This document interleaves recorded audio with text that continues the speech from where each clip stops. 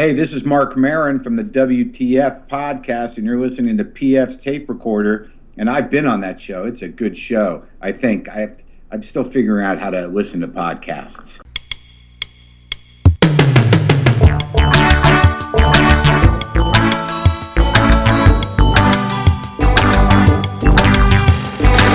Hello there, I'm PF, this is my tape recorder, and it's another edition of PF's third favorite band, ?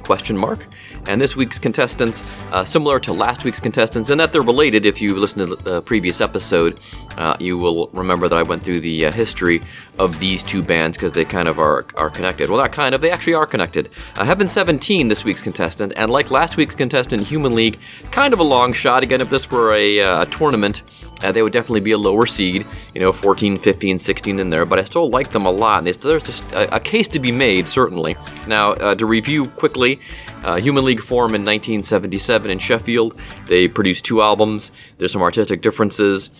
Phil Oakey and splits with his other 2 partners, Martin Ware and Ian Craig Marsh.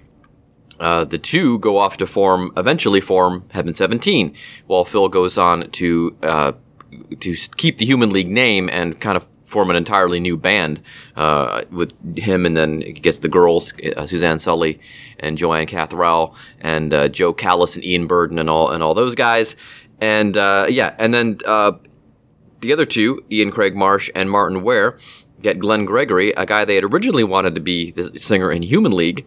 He's now become available, focusing less on his photography and other artwork, and becomes the lead singer of Heaven 17.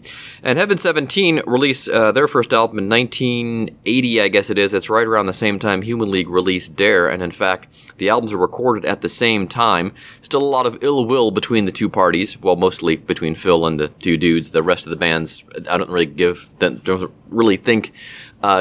much of a toss, as they say in England.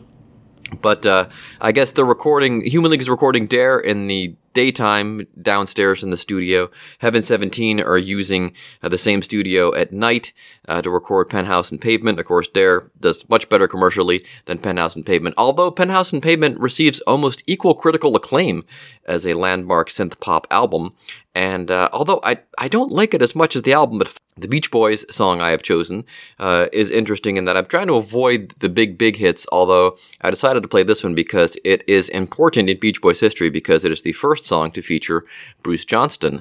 And Bruce, of course, joins the band when Brian decides he no longer wants to tour with the band, but he wants to stay in the studio and create music. And this is another interesting point with the Beach Boys, is that, and even Mike Love says this, Mike Love says, and you're going to hear it on this song, you can definitely, this song makes a great case for this argument, is that the Beach Boys are a vocal group. They're not really a band, which is really kind of nonsense. And I don't know if Mike Love feels that way because he's not really an instrument musician. He doesn't really play an instrument. He's always just been a vocalist. And well, not just been, but you know what I mean. And so I think that's kind of where that notion comes along, because there's such great, they do such a great job at the vocals and the harmonies and all that it is easy to overshadow the fact that they're also really excellent musicians, and has become more and more so over time, with practice and touring for years and years and years. So anyway, because back in the day, in the 60s, around this time, it is not uncommon for bands like, I guess, the Byrds and people like that, the Monkees for a time, even though they were created, for TV and everything. But to have studio musicians do all the music on a record, and then the band just supply the vocals. And even sometimes those are sweetened by, studio musicians and singers. But not with the Beach Boys. The Beach Boys play all their own instruments on their recordings all the way up to Pet Sounds, which we will get to in a future episode. And so they're still playing their own stuff. They're singing their own stuff. They're getting very little help from studio musicians at this point. Although Brian really wants to expand and really explore, and the only way to do that is to use studio musicians, because the rest of the band will be out touring and making money and keeping the operation afloat. So anyway, we get to California Girls. California Girls, written by Mike Love and Brian Wilson. A little controversial. For years and years, only Brian's name appeared on it. There was that lawsuit back in the 80s or 90s where Mike sued to get the royalties because he thought he was owed because he co-wrote the song. And if he says in his book that he wasn't really in it for the money, and I'll take him at his word for that. I believe that. I'm more Team Mike than I am Team Brian, and I'll explain that in a future episode. But if you listen to the lyrics, they're clearly Mike lyrics, and even the way the melody is constructed, it's a very Mike song in that aspect. And then, of course, Brian musically and arranging the harmonies and the vocals and everything like that. But again, first appearance of Bruce Johnston on the record. He joined Glen Campbell as briefly a member to tour with the band to finish a tour of the South that Brian abandons in favor of staying in Los Angeles. And then they have to hire somebody permanently. Glen is not interested in the gig full time. They find Bruce Johnston, and he joins the band, and this is the first song he appears on. And of course, like I said, this makes a great case for the argument that the Beach Boys are really more of a vocal group. This is California Girls.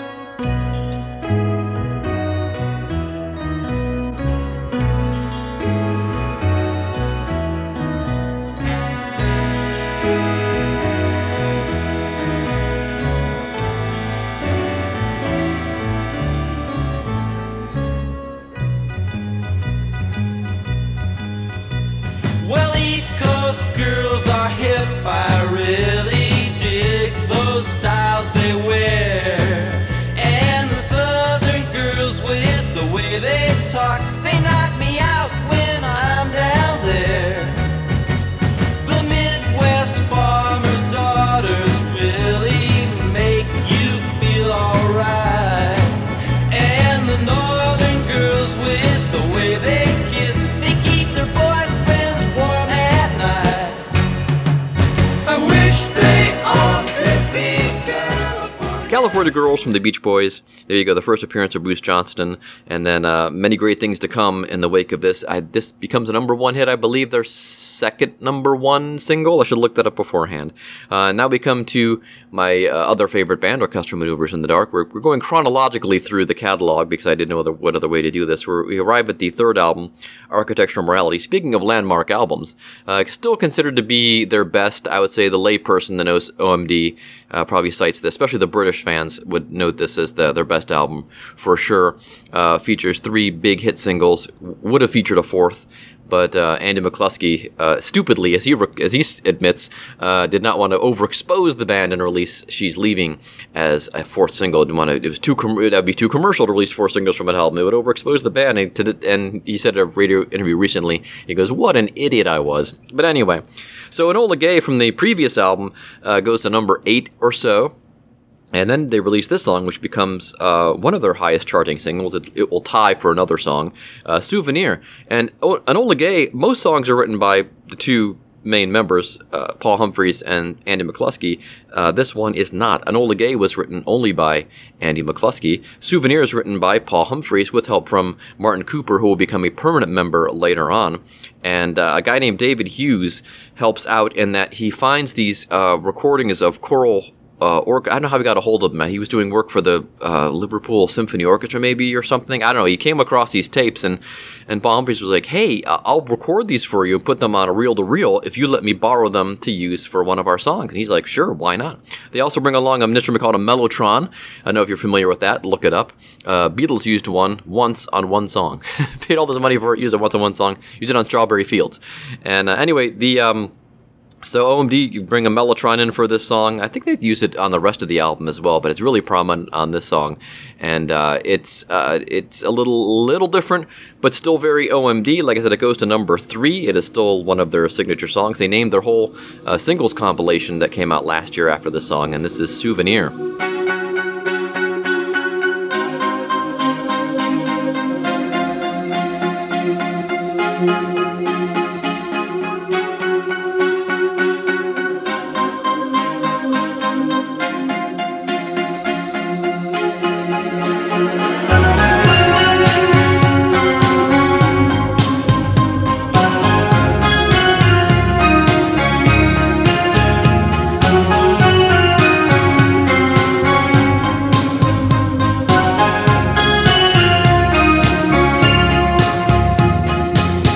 It's what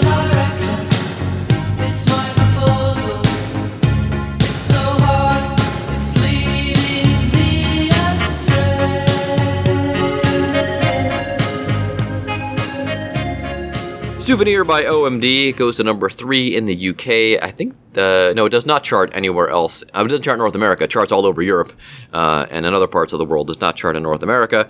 But again, one of their signature songs, named their singles compilation after it last year from the album Architecture and Morality. Now we get back to Heaven 17.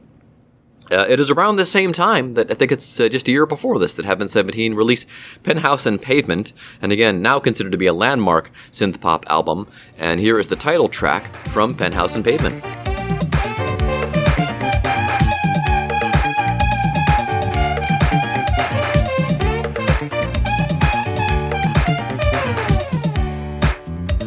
Sweat my youth away with the rules we have to play.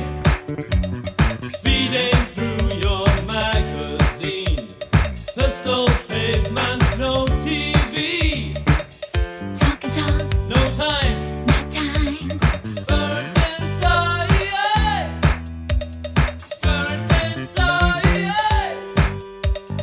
Burnt inside. Here comes the daylight, here comes my job. Uptown in the penthouse, downtown with the mob.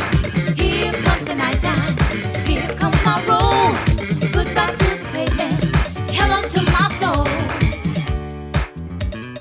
Now here comes my job. So the title track from Penthouse and Pavement, you can see why that is now, in retrospect, a landmark album. It was originally going to be a lot more electronic, but they flavored it with some what you call acoustic instruments there, with the bass and things like that. They decided to use a real bass instead of make a synthesized one, because at the time, synthesized bass was not really. It was hard to get a good sound for it, and we'll explain that in a further episode with another one of my possibly third favorite bands. They kind of cracked the code on that, and I'll explain later. So that brings us up to the second album, which I like a lot better than the first album. It's called The Luxury Gap, and we're going to play 2 songs from that because I love them so much. One is a song that did chart in the US. I think it got to like 60-odd in the chart, if I recall correctly.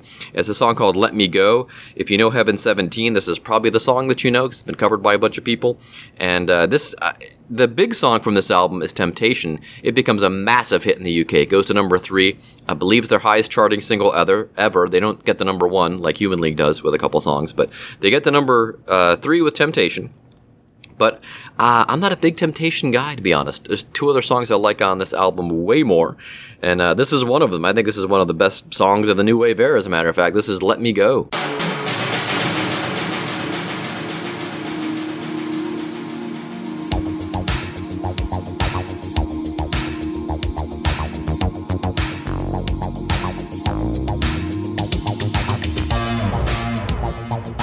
Once there was a day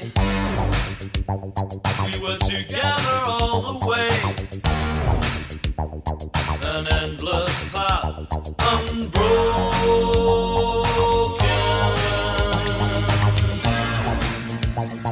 But now there is a time, a torture less sublime. Our souls are locked and frozen. Once we were years ahead, but now those thoughts are dead. Let me go. All hopeless fantasies are making fools of me. Let me go. I walk alone and yet never say goodbye. Let me go. Change your heart and change your mind. Heaven fell that night. Let me go.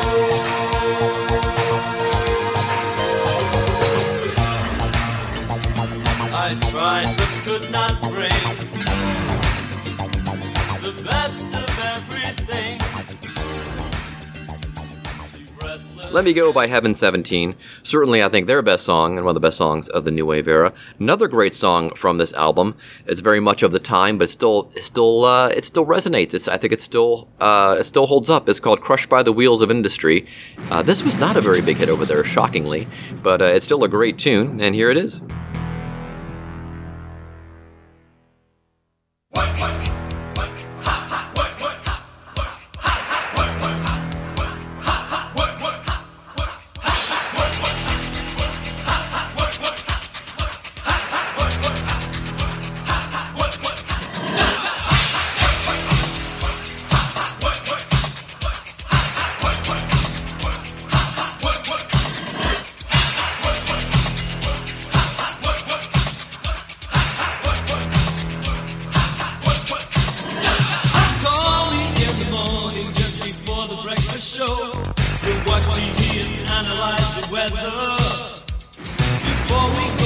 the wheels and plan the day ahead.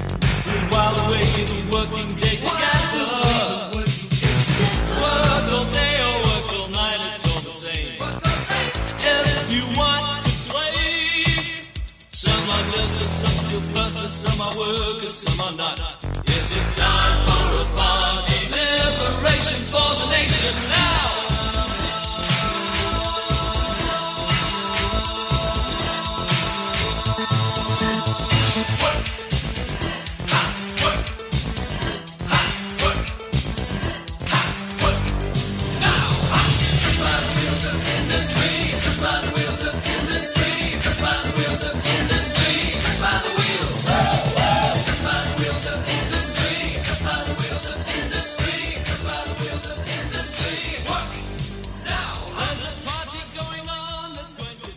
Crushed by the Wheels of Industry, lots of great hooks in that one.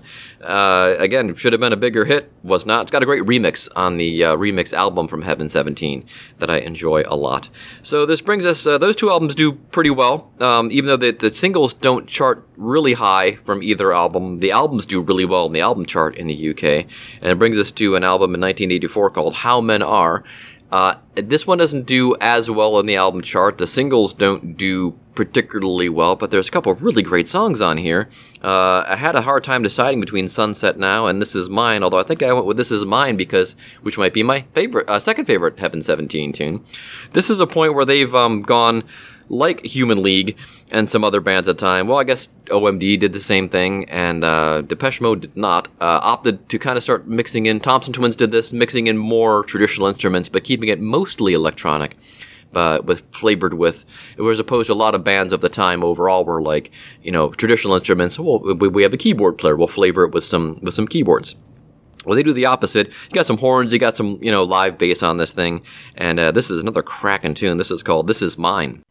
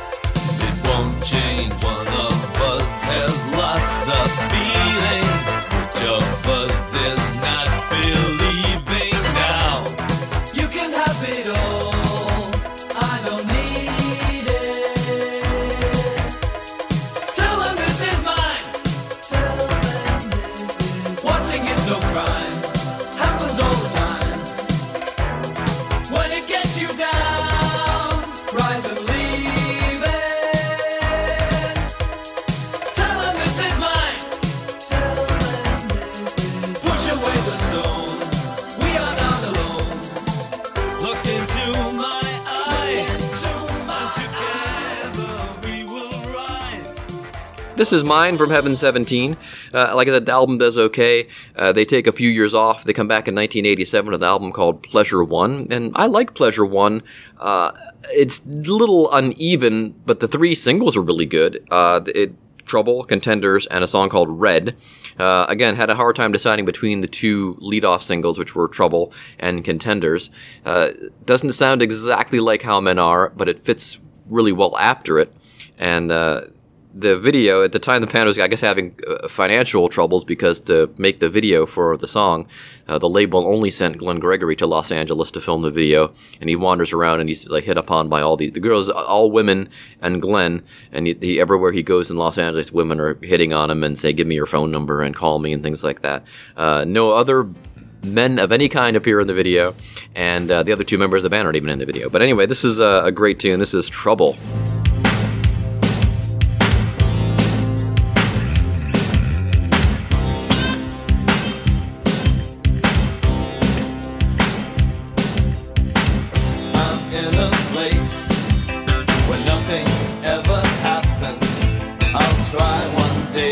walk away, but for now I'll hang around. I am a fool, without exception. I break every rule, but I never break away. Trouble, trouble, it's walking my way. I feel it moving closer day after day. Trouble, trouble, I'm talking to you. It's getting hot in here, but what can I do? Sometime, someplace, I'll make it happen. Yours is the face to help me set. Trouble, great melody, great beat, as the young people used to say. And then, again, this album does not do well in the chart, does not do well. The singles don't chart anywhere. I think they are minor hits in some European countries. I don't think Trouble or Contenders even crack the top 40 in the UK. And then, again, they take another couple years off. They come back with another album called Teddy Bear, Duke, and Psycho. This is in 1988, and so uninspired is the label by this album that they reluctantly release it in the UK.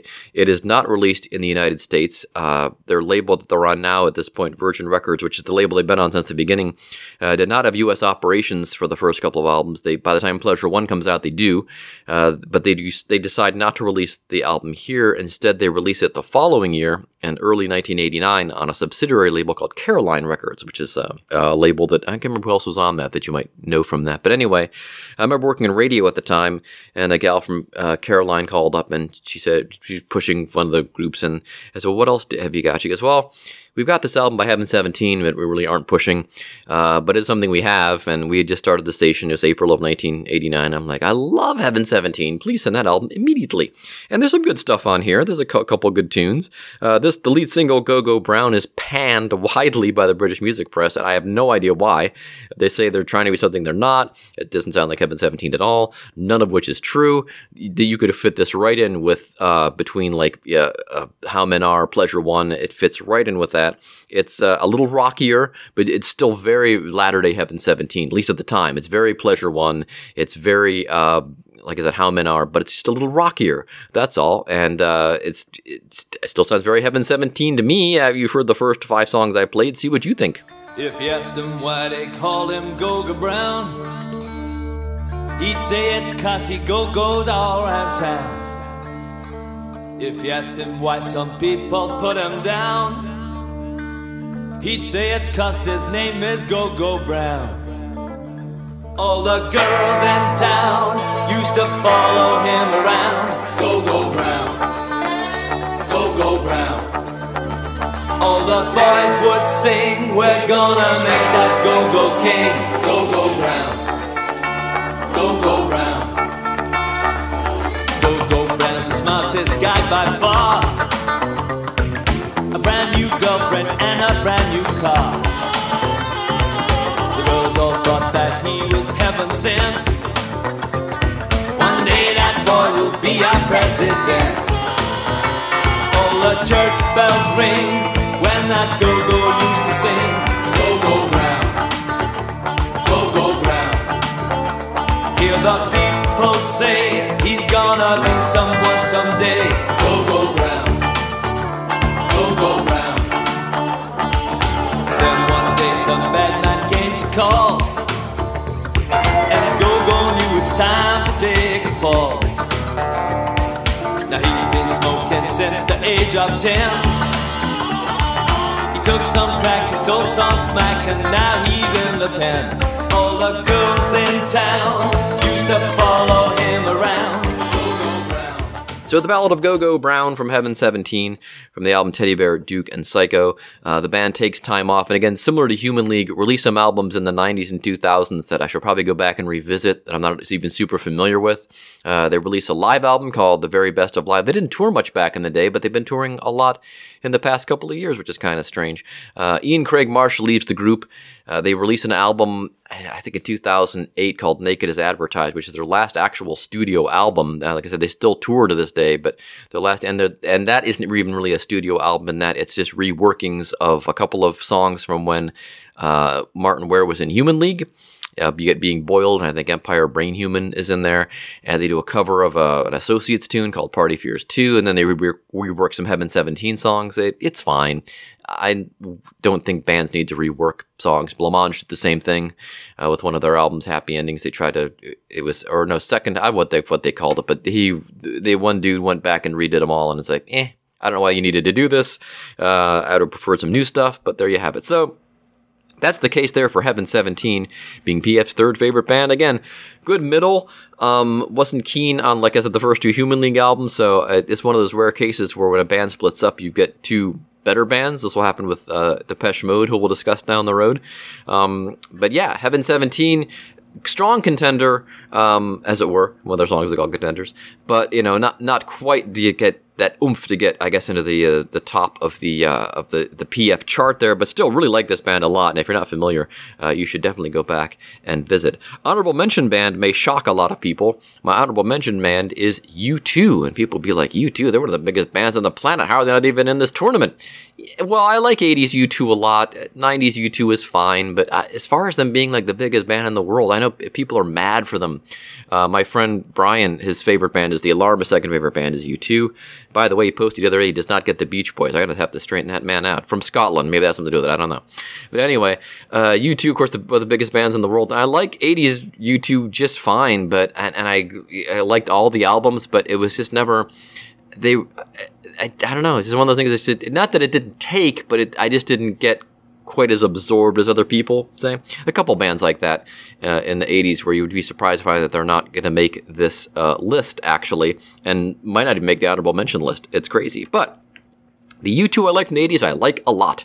And I'm late to the U2 party only in that I come to the U2 party in 1983, which is well before the rest of the planet, most of the rest of the planet. It is, for the real hardcore U2 stans, I'm actually like 3 years late. They released their first album in 1980.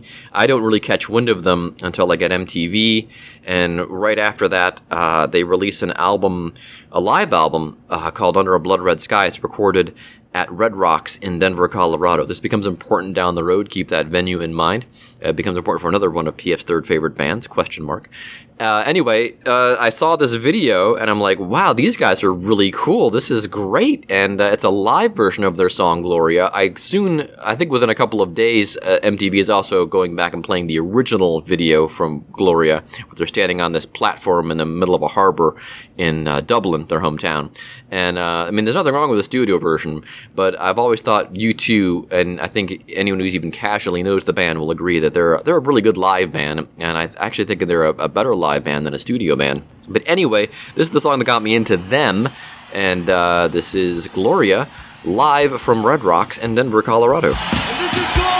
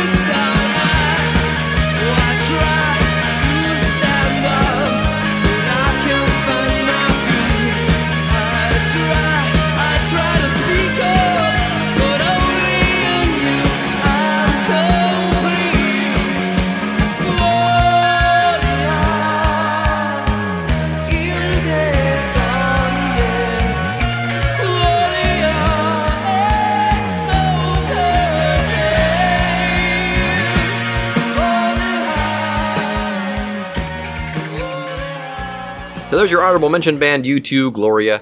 Still a great tune. Still, always, it got me wanting to always go to Red Rocks, which eventually happens.